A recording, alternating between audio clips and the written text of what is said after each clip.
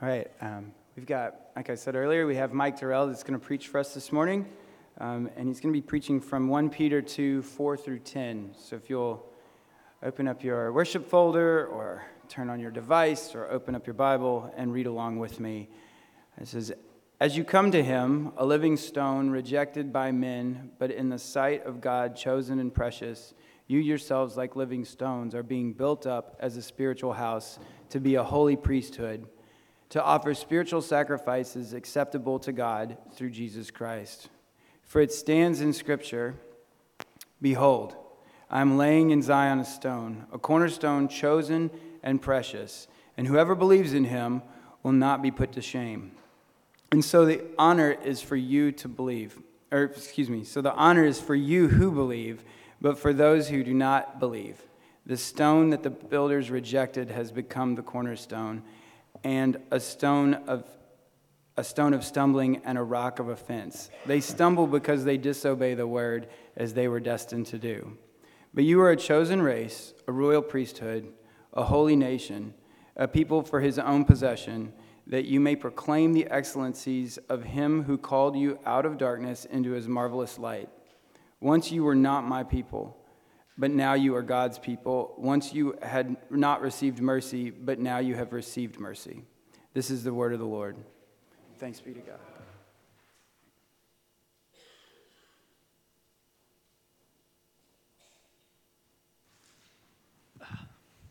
All right, guys, I'm also going to try something different. I find the last few times that I've been up there, I'm looking down on you, and I don't really want to be doing that. And I hope that today that doesn't hinder us as we look at God's Word together. But greetings from Notre Dame Fremantle. I work there as an AFES staff worker. So what do I do there? I'm like a chaplain to the evangelical students on campus. And we've been meeting together and reading the Bible together, and about 15 of us are there doing that regularly. We have about 4 Bible studies each week. And in the past semester, we've had 5 or 6 new contacts join us and come along. So that's really cool. And we've had one guy who took away the Gospel of Luke and promised to read it for himself for the first time in his adult life. And I'm praying for him regularly, and I'm asking that God works through that and that he comes and sees the living Jesus for who he really is, the precious stone. Now, rocks and stones are everywhere, aren't they? So you can trip over them, you look at them, you don't know which one's precious, which one's not. They're out in the car park. I can see there's some in the skip bin outside being cleaning up. Good on you. They're everywhere, aren't they? Like, you dig down in the soil, they're there. They're different shapes, they're different sizes. We all know what rocks and stones are. But if you came across this stone, would you say it was precious? So can everyone see this one? So it's just a round old, it's a bit lumpy and bumpy, and it looks a bit like the moon. Actually, I think even if you turn it this way, it looks a bit like a face. But it's not really good looking, is it? It doesn't look really precious, does it? If you tripped over this in the car park outside, you'd be tempted to kick it away and just go, "Oh, you stupid stone. Get away from me. You're a silly, funny-looking stone." Well, I would do that anyway. You're probably better than me and hold your temper a bit more. But if you have a look at this stone, on the outside it's rough, lumpy, bumpy, and it doesn't look very good, does it? But it's actually a geode. And when you cut it up, it's actually really pretty inside. It's so precious that you might see it down in the Fremantle markets. I've seen it before. Like, people sell them and trade them, and they're all different colours. They can get them pink and blue and purple, and inside there's crystals that form, and they're precious and wonderful. They're fascinating stones. On the outside they're ugly, but on the inside they're precious and lovely. Now, the passage today that we're looking at contains one stone that to many people, if they came across it, would just reject it and throw it away. That's what we learnt, isn't it, while we're reading it. But others take it and hold it up in the highest regard, and it's precious, wonderful, and beautiful. It's a stone that is living to some, but dead to others. It's a stone which is precious, but some people don't know it. Some people treat this stone with disrespect. They just turf it out in the trash can and it's all gone, never to be thought about again. But others take it, receive it, and go, wow, this is remarkable. They know it for what it is. They understand that this ugly and not very good-looking stone is actually precious, wonderful, and good. So let's look at the passage together. So we're going to learn three things today: that Jesus is the precious and living stone, that we as his people are the precious living stones being built into his priestly people, and thirdly, our job as God's precious stones. So firstly, let's look at the passage. So it says in verse 4, "You come to him, the living stone, rejected by humans, but chosen by God and precious to him." Can you see that there? So we come across a living stone. It's a precious stone. It's a stone which is remarkable, and it has good and wonderful centre, a good and wonderful centre. So as Christians, we've come to the living stone. Some people have rejected it, but God, by his mercy, have chosen us to accept it. So we come to the living stone by trusting Jesus. And we see that in verse 6. "Behold, I'm laying in Zion a stone, a cornerstone, chosen and precious, and whoever believes in him will not be put to shame." So the key element to knowing that Jesus is precious is actually that we take on him, we trust in him, and we believe in him. We trust that Jesus is God's precious stone, the cornerstone, the very foundation of our salvation. He's the only one that can save us from sin. Jesus is the precious stone that we should trust in. Now, it would seem a bit weird, I think, that a human being would be described as a stone, isn't it? If someone came up to you and said, "Hey, I think you're a really good-looking stone," you'd be like, "Oh, come on, dude, that's a bit insulting." Or if someone called you a rockhead, that'd be insulting, wouldn't it? You'd go, "Hang on, that doesn't go with being human. I'm not a dead, dormant, ugly face-looking stone, am I?" Well, I hope you don't think I am, but if you call another human a stone, it's a bit rude. I reckon if you did it down the street, people would chase after you, wouldn't they? But Peter is not ashamed to call Jesus a stone.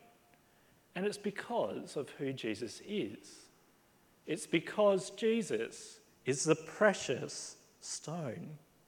So it's a bit different if we were just to call them, okay, you're just a piece of gravel, compared to, hey, you're the diamond of my life. You know, like, they're two contrasting pictures of the stone. And that's what Peter's doing. He's calling Jesus the one that the master builder takes and shapes and places down at the corner of the building, the most essential piece of the building. He's like the diamond of the building, the one that is precious and on which everything else is built. So how is Jesus precious to God?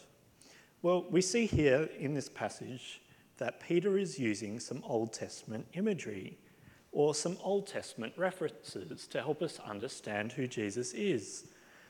And I think Peter's doing this because he understands what God has ordained in the past and what Jesus has fulfilled in the present.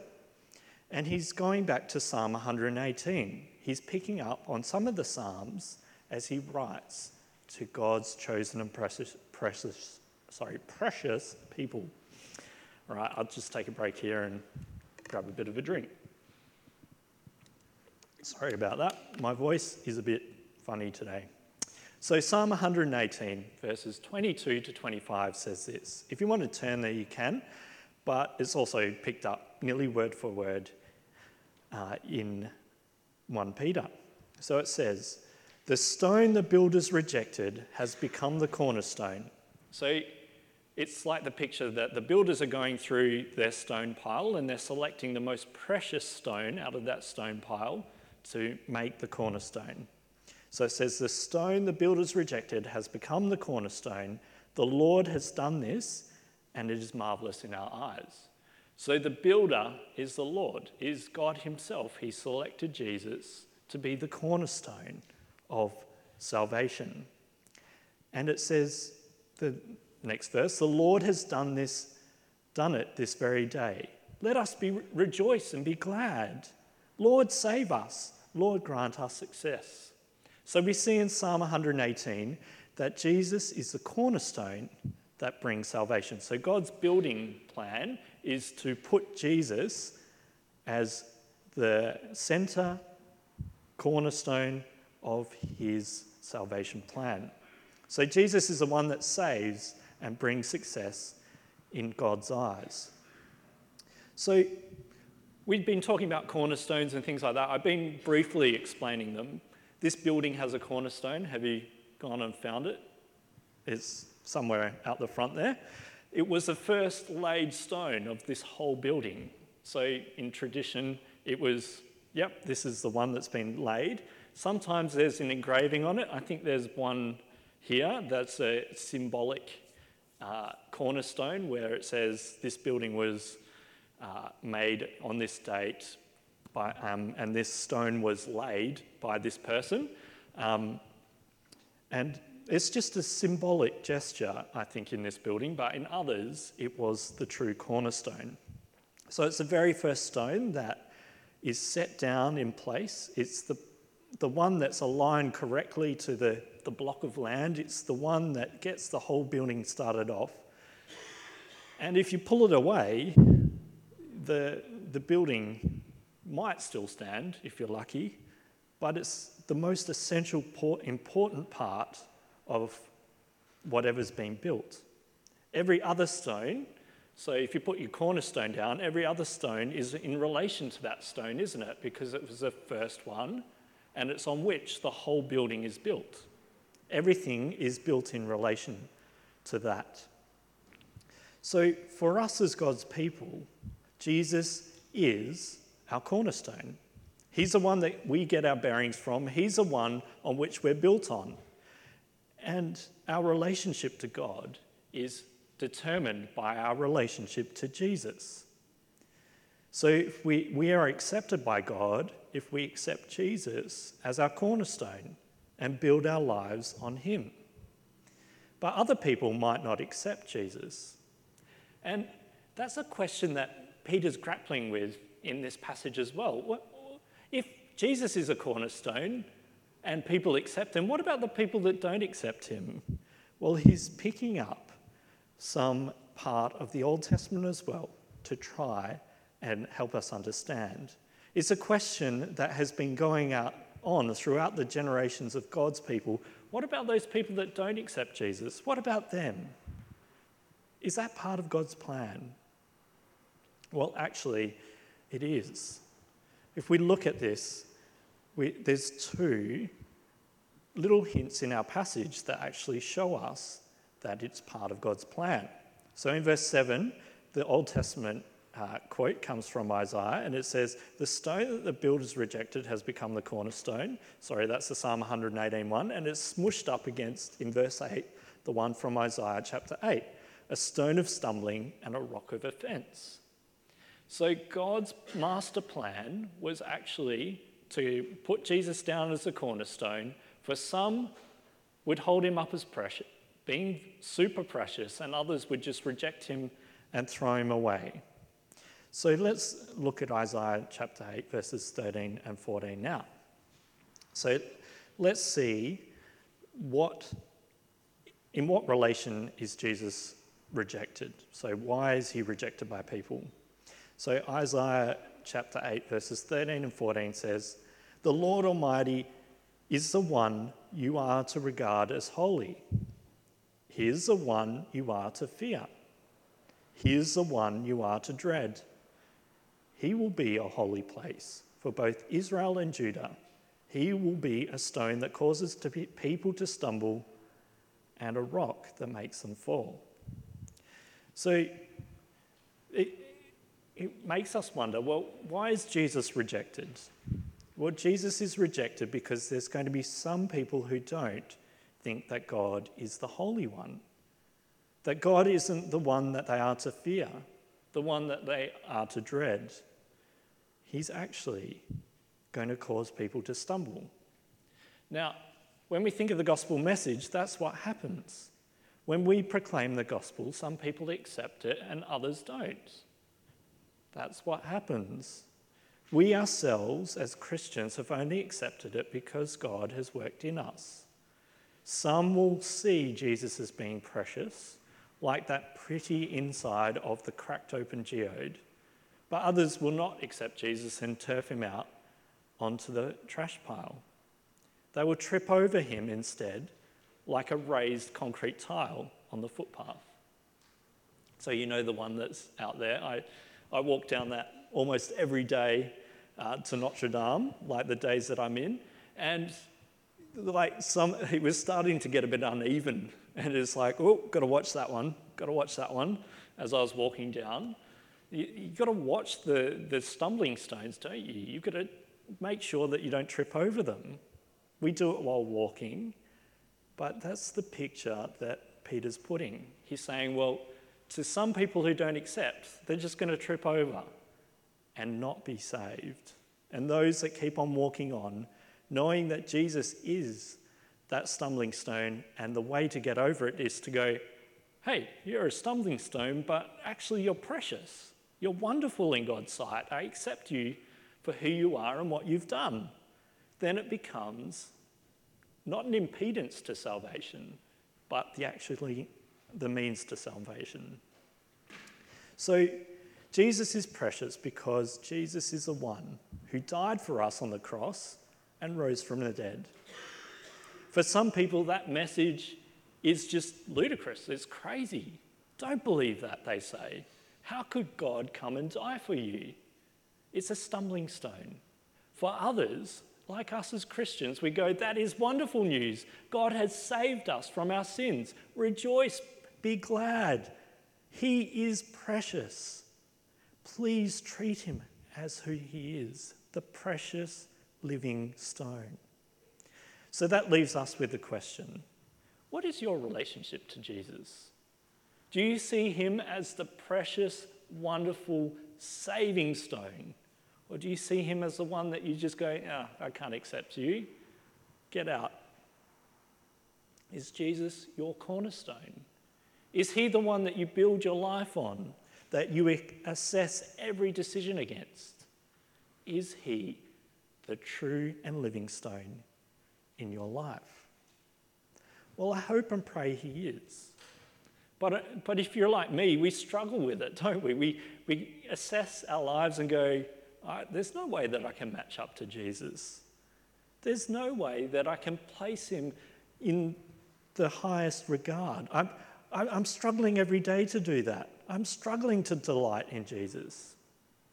And that's okay, as long as we recognise that we can come to Jesus and ask him to change our hearts, to accept him, to be precious and our all-consuming part of our lives. So I think we have idols, things which consume our attention and worship more than Jesus does. That's part of living in this sinful and corrupt world. But if we're distracted by the things of the world, we can come to Jesus and ask him to change our hearts. Ask him to help us put him as our precious cornerstone. Now, other things are going to consume our lives, but it's a bit silly, isn't it? When we know that he is the precious one, he is the true and living stone on which we're to base our life on. All right, so the second point. So Jesus is the cornerstone. But what is God building? Let's have a look. So we've learnt that Jesus is a living cornerstone, but we're also living stones. Let's have a look again. So verse 5 says this, you people, you yourselves are like living stones being built up as a spiritual house, to be a holy priesthood, to offer spiritual sacrifices acceptable to God through Jesus Christ. So God, by his Son, is building a spiritual house.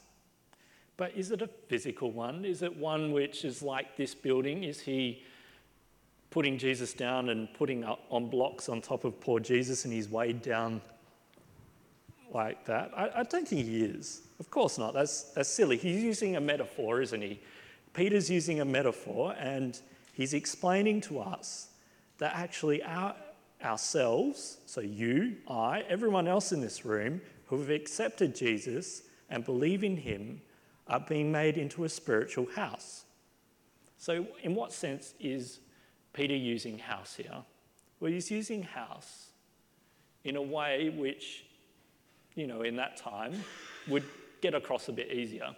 So if you went to someone's house, what would you be primarily doing? Would you be primarily going there to hang out in their building and go, yeah, this is a wonderful building, awesome. Thanks for inviting me over to your house. No, I don't think so, right? What would you be doing? You'd be going to go and share a meal with that family, or you'd be going to spend time with that family, be in relationship with that family, wouldn't you? And I think that's the sense that Peter's getting at here. He's saying, you are being built into a relational household, one which, by your relationship to Jesus, you've been made one as a family. It's the sense of the word as it's been used. And how do I know? Well, the very next bit after the spiritual house, it's not you being built into a building, a physical building, but to be a holy priesthood. Now, priesthood conveys that relationship to Jesus, to each other, and to outside into the world. It's relational language, right? So the context drives this.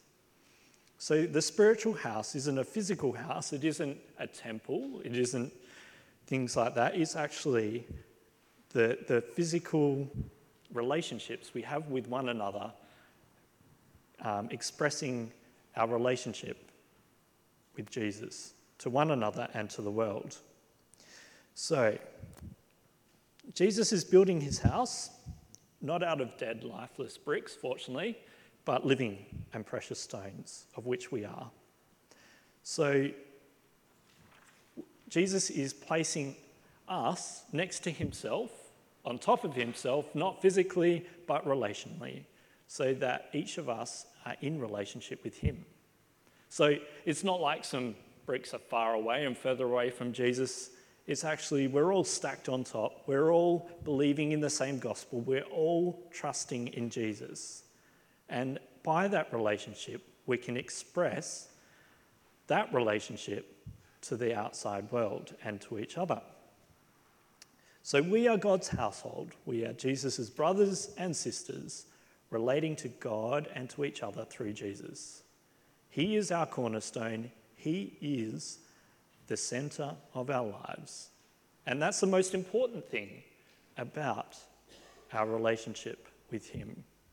We align ourselves with him by trusting him, by believing that Jesus died and rose from the dead. That's how we align ourselves with Jesus. How do I know this? Well, let's look at verse 7. So, the honour is for you who believe, but for those who do not believe, the stone that the builders rejected has become the cornerstone. Now, the essential part of this verse is actually, now to you who believe, this stone is precious. It's the one that we haven't rejected. We've actually taken it on. So belief is central to our relationship with Jesus. Belief enables us to see who Jesus really is He's precious. He's our cornerstone. For God's people, God has cracked open that ugly and unsaving message for some and showed us that it's actually the saving message, and shown us that Jesus is the true way, the life. So it's not like Jesus can't save those people. He's actually opened our eyes to the truth. And for others, he hasn't. So we pray for them, for God's Spirit to work in them. So the message of the cross is precious for us as Christians. So that's why previously in chapter 1, verse 3, Peter can say, "Praise be to God and Father of our Lord Jesus Christ. In his great mercy, he has given us new birth into a living hope through the resurrection of Jesus Christ from the dead." So Jesus becomes our precious cornerstone when we trust and believe God that we're saved by Jesus' death and resurrection. We are saved because we have Jesus as our cornerstone. We are saved because we see Jesus as precious. So others don't see Jesus as precious. They're not saved and they stumble. We see that in verse 8, don't we? So a stone of stumbling, a rock that causes offence and causes people to fall. The message of the cross makes people stumble if they don't believe the message. And it's not like God is shying away from that. He's actually acknowledged that in the Old Testament and in the New. He knows that people are going to have hard hearts towards him. It's happened throughout the centuries, the millennia. And that's why Psalms 117 and Isaiah 8 and other places like that exist in the Bible. God is not shying away from the truth that Jesus will cause people to stumble. So God has always saved a part of people, a part of humanity, to be his special people. God has chosen his people to be his precious people. And that's why in verse 9 he can say, "But you people, you guys, you're a chosen race, a royal priesthood, a holy nation, a people for God's own possession, that you may proclaim the excellencies of him who has called you out of darkness into his marvellous and wonderful light."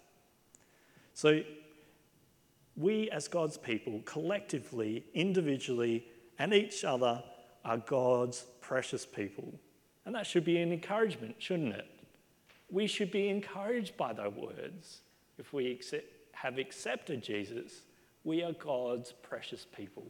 We are loved by him, we are cherished by him, and we are used by him.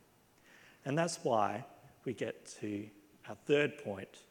Our job is, as God's priestly people, is to proclaim his praises. So our job as God's priestly people is to proclaim his praises. The implication is that we're not only just proclaiming it to each other, but to outsiders as well. So priests, that's the role of the priest in the Old Testament tabernacle or temple, was to not only do the sacrifices for the people of Israel, but people who are coming from outside as well. But we are too, in our new role as God's holy people, our new spiritual house, so to speak, is to proclaim the message of the cross. So the fact that Jesus died and rose from the dead to pay for sin is a pretty simple message to take to each other and to the outside world, isn't it? It's quite a short message. It's a gospel that saves. But for some, people are going to accept it and others are going to reject it. We are to proclaim the praises of him who called you out of darkness into his wonderful light. So I think the implication of verse 9 is that our salvation message has been given by God, and God's salvation plan has been enacted in our lives so that we can proclaim it to others.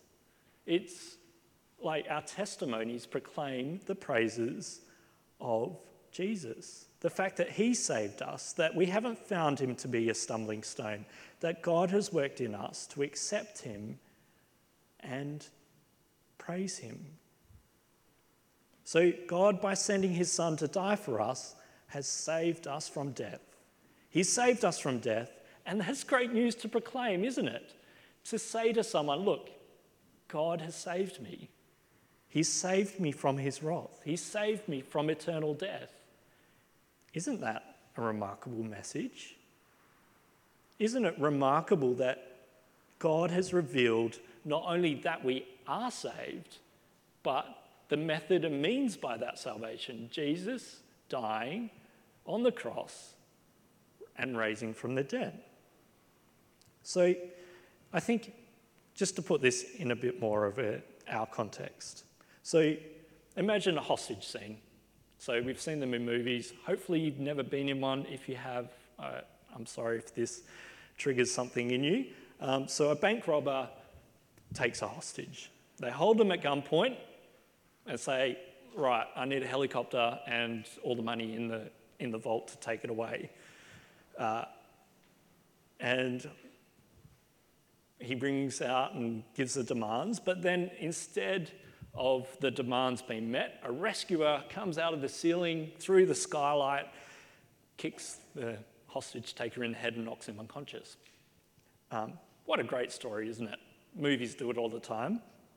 But you're the hostage. How are you feeling at that time? Are you going, oh man, it would have been just easier just to let him go and get away scot-free, like with all that money? Or were you like, well, you wouldn't like go to your friend and go, you know what, like, what happened today? And you just go, oh, nothing, mate. It's all fine. It's all fine. Like, yeah, just at the bank, you know. Yeah, just went and did some banking, and yeah, it was all fine. Good stuff.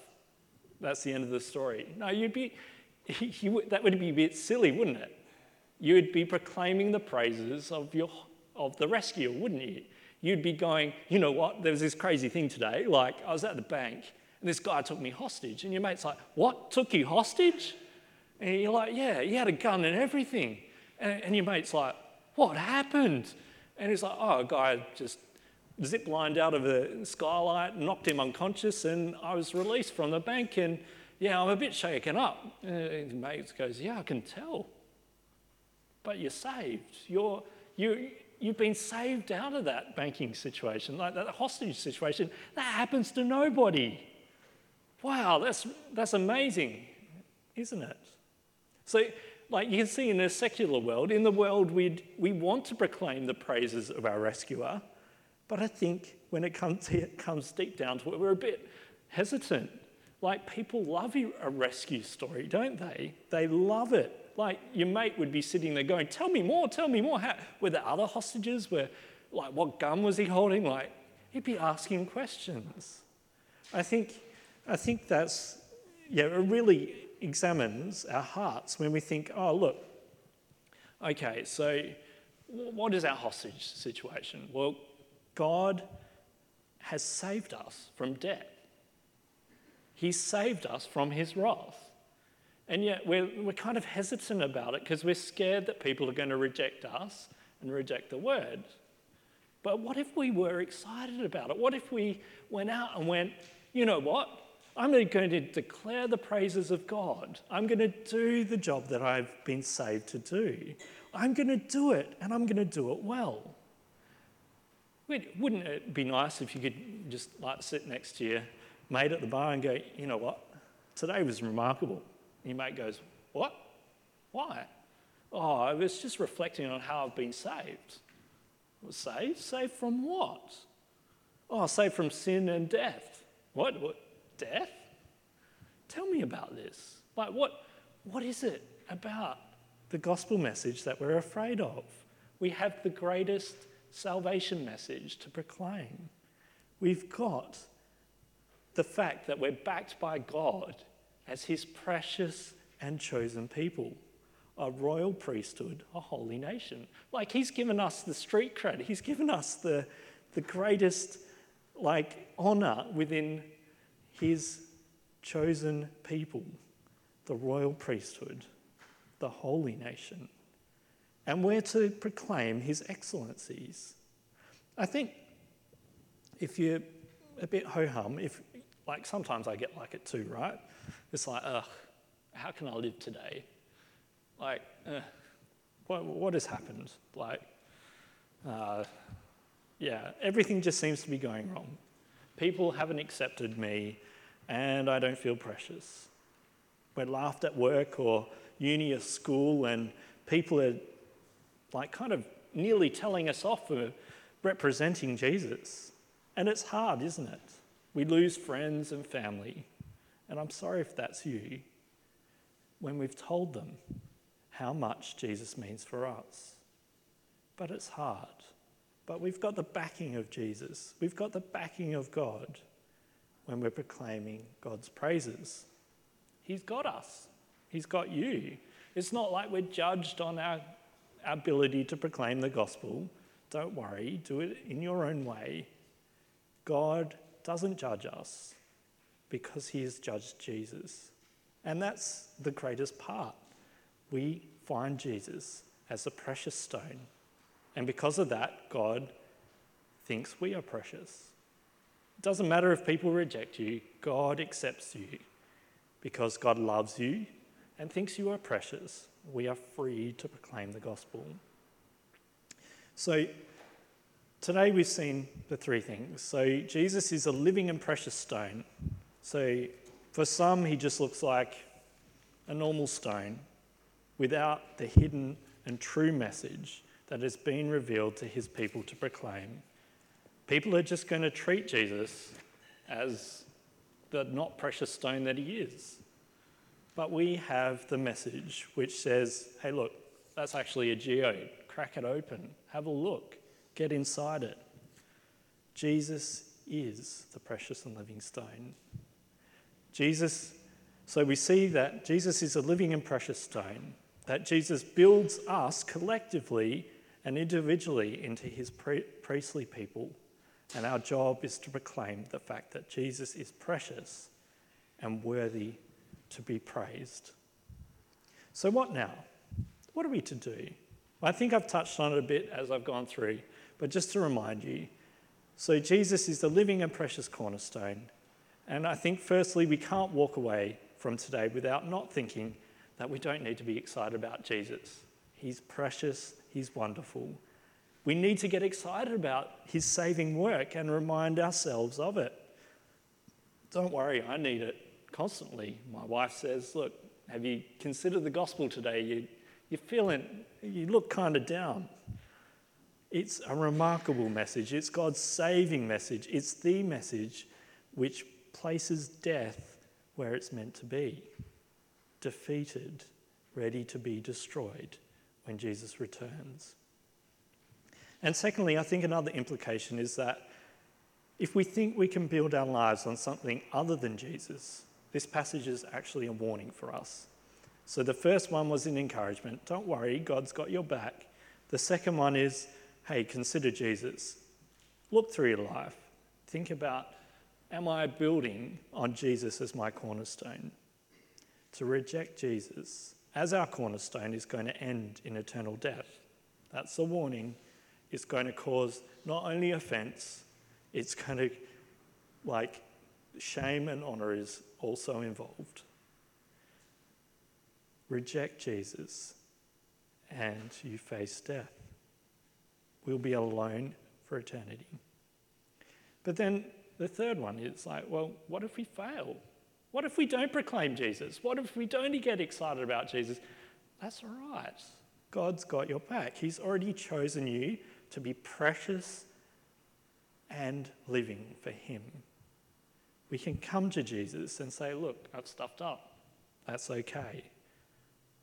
So I think we can encourage each other in these things, that we are precious because Jesus has chosen us to be his, and that we can live for him, proclaiming his praises, because he doesn't cause us offence. He doesn't cause us to stumble. So maybe as we have morning tea after the service, maybe we can encourage each other with these things. How are you finding Jesus? What things are getting you down that actually Jesus' praises can be proclaimed into? How can we encourage each other to hold on to Jesus?